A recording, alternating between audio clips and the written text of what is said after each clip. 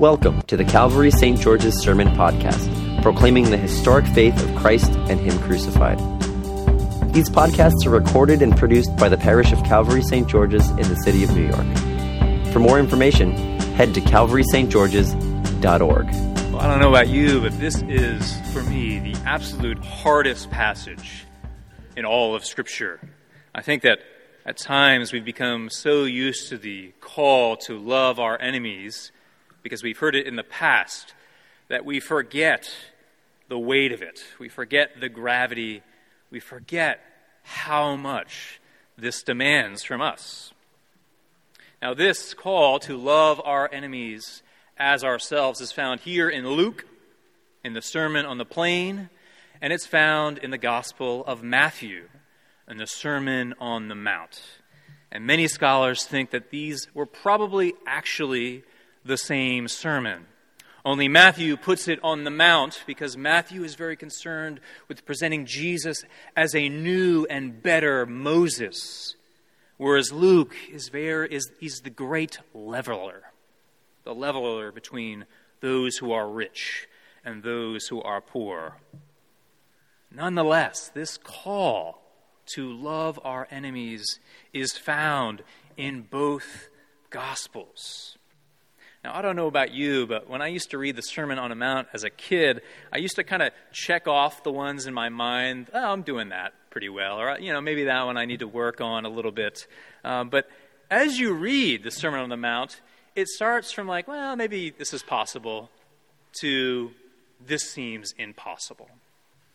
The Sermon on the Mount climaxes with that command, be perfect as your Father in heaven is perfect. And right before that call, right before the climax, the pinnacle, the apex of the sermon is this command: love your enemies as yourself.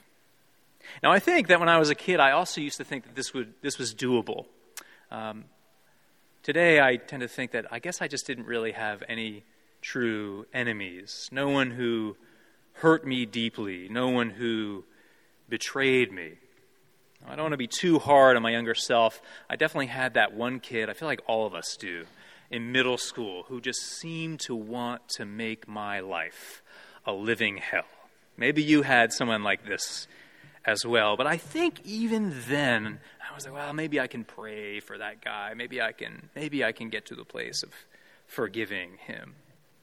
But in these past 2 decades, again, I don't know about you, but I've actually, for the first times in my life, experienced real hurt, real betrayal, real disappointment from those closest to me.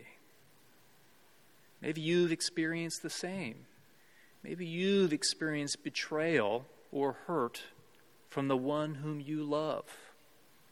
Maybe you have a rival at work who always likes to take credit for what you do, or who's just simply your rival and you can't stand that person. Or maybe worse, maybe like in our Old Testament lesson, the lesson of Joseph, you have been betrayed and hurt most deeply by your very own flesh and blood, your family who is supposed to be there for you. Now, people as diverse as Richard Dawkins and Ta-Nehisi Coates, people who I deeply respect for a lot of things, both say the problem they have with Christianity is the call to forgive. They call this command an injustice. And most days, when I'm thinking about those who've hurt me the worst, who've betrayed me, who've let me down, I tend to want to agree with them. For when I internalize this text, this command seems like the worst news of all. I talked to some of you this week who've told me there's a person or two or more in your life who it would take a miracle to forgive. I am no different than you. Now, I think a lot of we Christians, we put a lot of weight in this one passage of Scripture. You may know it, you may not. It goes like this. Do not let the sun go down on your anger. And that oftentimes is given as a command to, well, you better just forgive them. I don't care what they did to you. Just get it over with. And get it over with now, because God says, don't let the sun go down on your anger.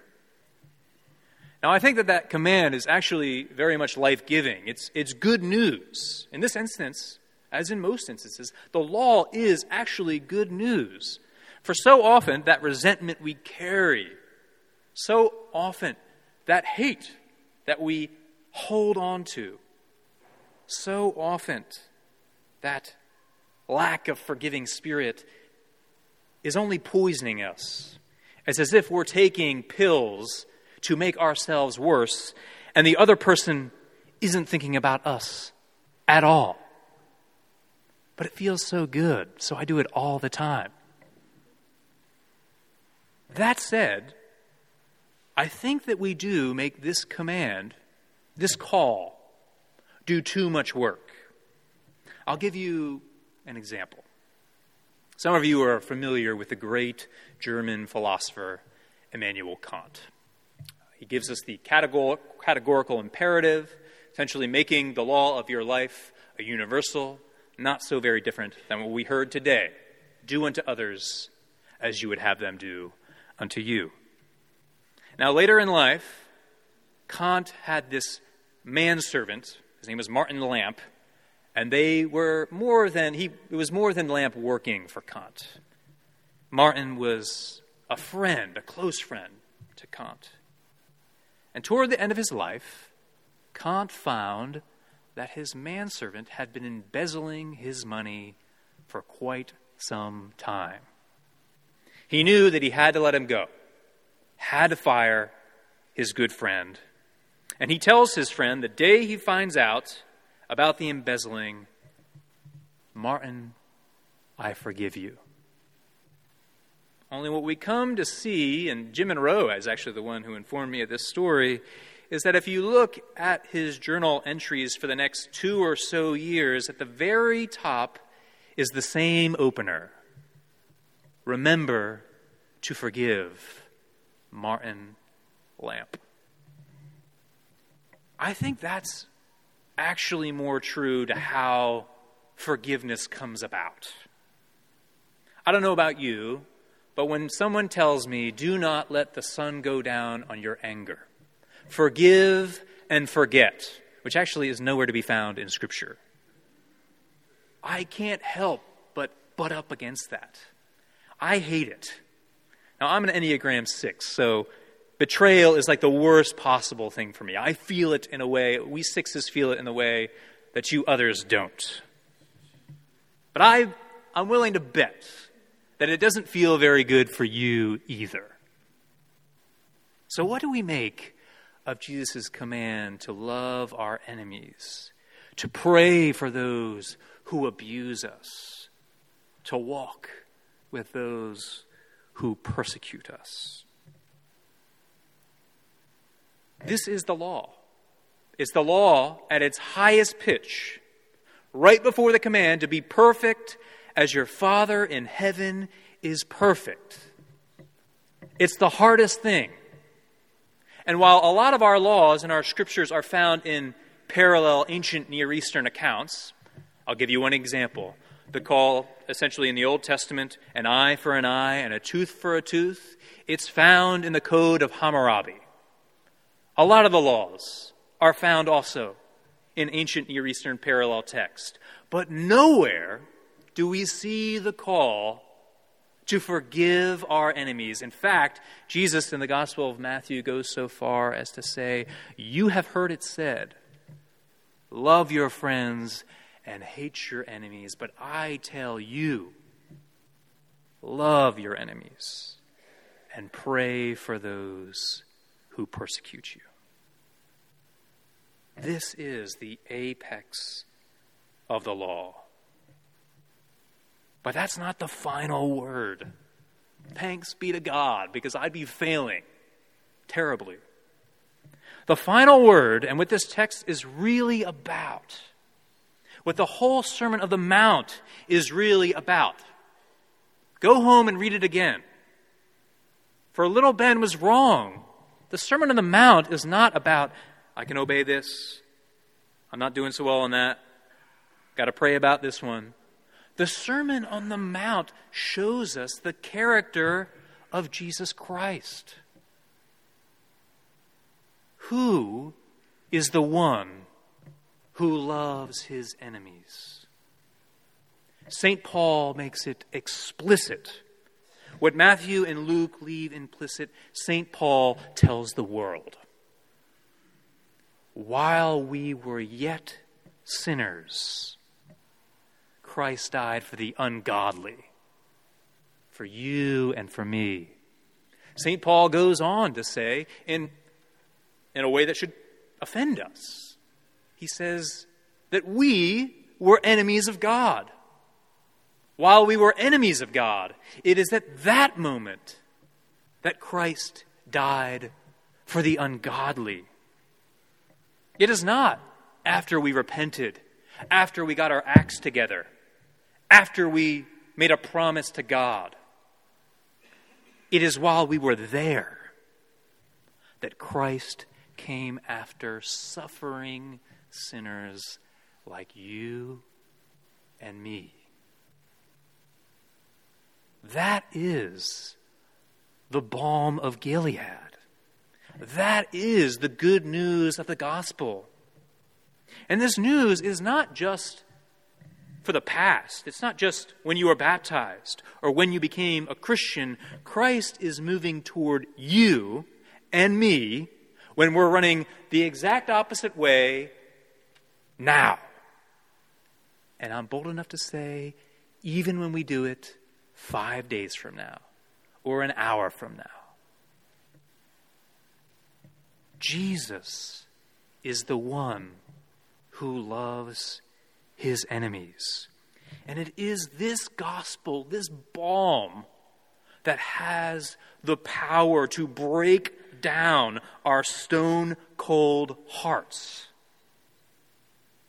and give us a heart of flesh. For I don't know about you, but every time I try, when someone tells me, oh, just forgive that person, get over it, Ben, forget about it, my stone-cold heart gets even colder. We serve the one who raises the dead and who calls into existence the things that do not exist. This perfect one, this one who loved his enemies as he loved himself, has to create this in us. And by the power of the Holy Spirit, he will. So what does this all mean? What this means is that whether or not you leave this place and forgive that person who hurt you so much, who betrayed you. Maybe you're in this room and you've experienced things that I can only dream of. You've experienced real oppression. And you're like, Ben, you have no idea what you're talking about. And I'm the first to admit it, I don't. But this is not a call to pull ourselves up by our own bootstraps, that we can do this of our own volition. This is something that needs to come from outside of us. This has to be a work of the Holy Spirit. And as we internalize this balm, this one-way love, this radical gospel, this love that is moving towards us and will not let us go,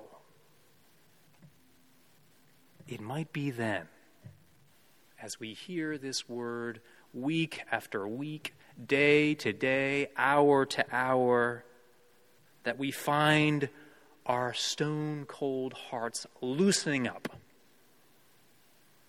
to be open to light and life. But again, if there is one thing I want you to hear in this sermon. It is not, forgive that person now. Get over it. Forgive and forget. It is our Lord Jesus Christ has been, is, and moving towards us, not after we start to get our acts together, but while we're caught in the mire, when we're running the other way. And this word, by the power of the Holy Spirit, has the power to call into existence the things that do not exist. In the name of the Father, the Son, and the Holy Spirit. Amen. Thank you for listening to our sermon podcast, produced and recorded at the parish of Calvary St. George's in the city of New York. If you feel led to support the continuing ministry of the parish, you can make an online donation at calvarystgeorges.org/giving. Thank you.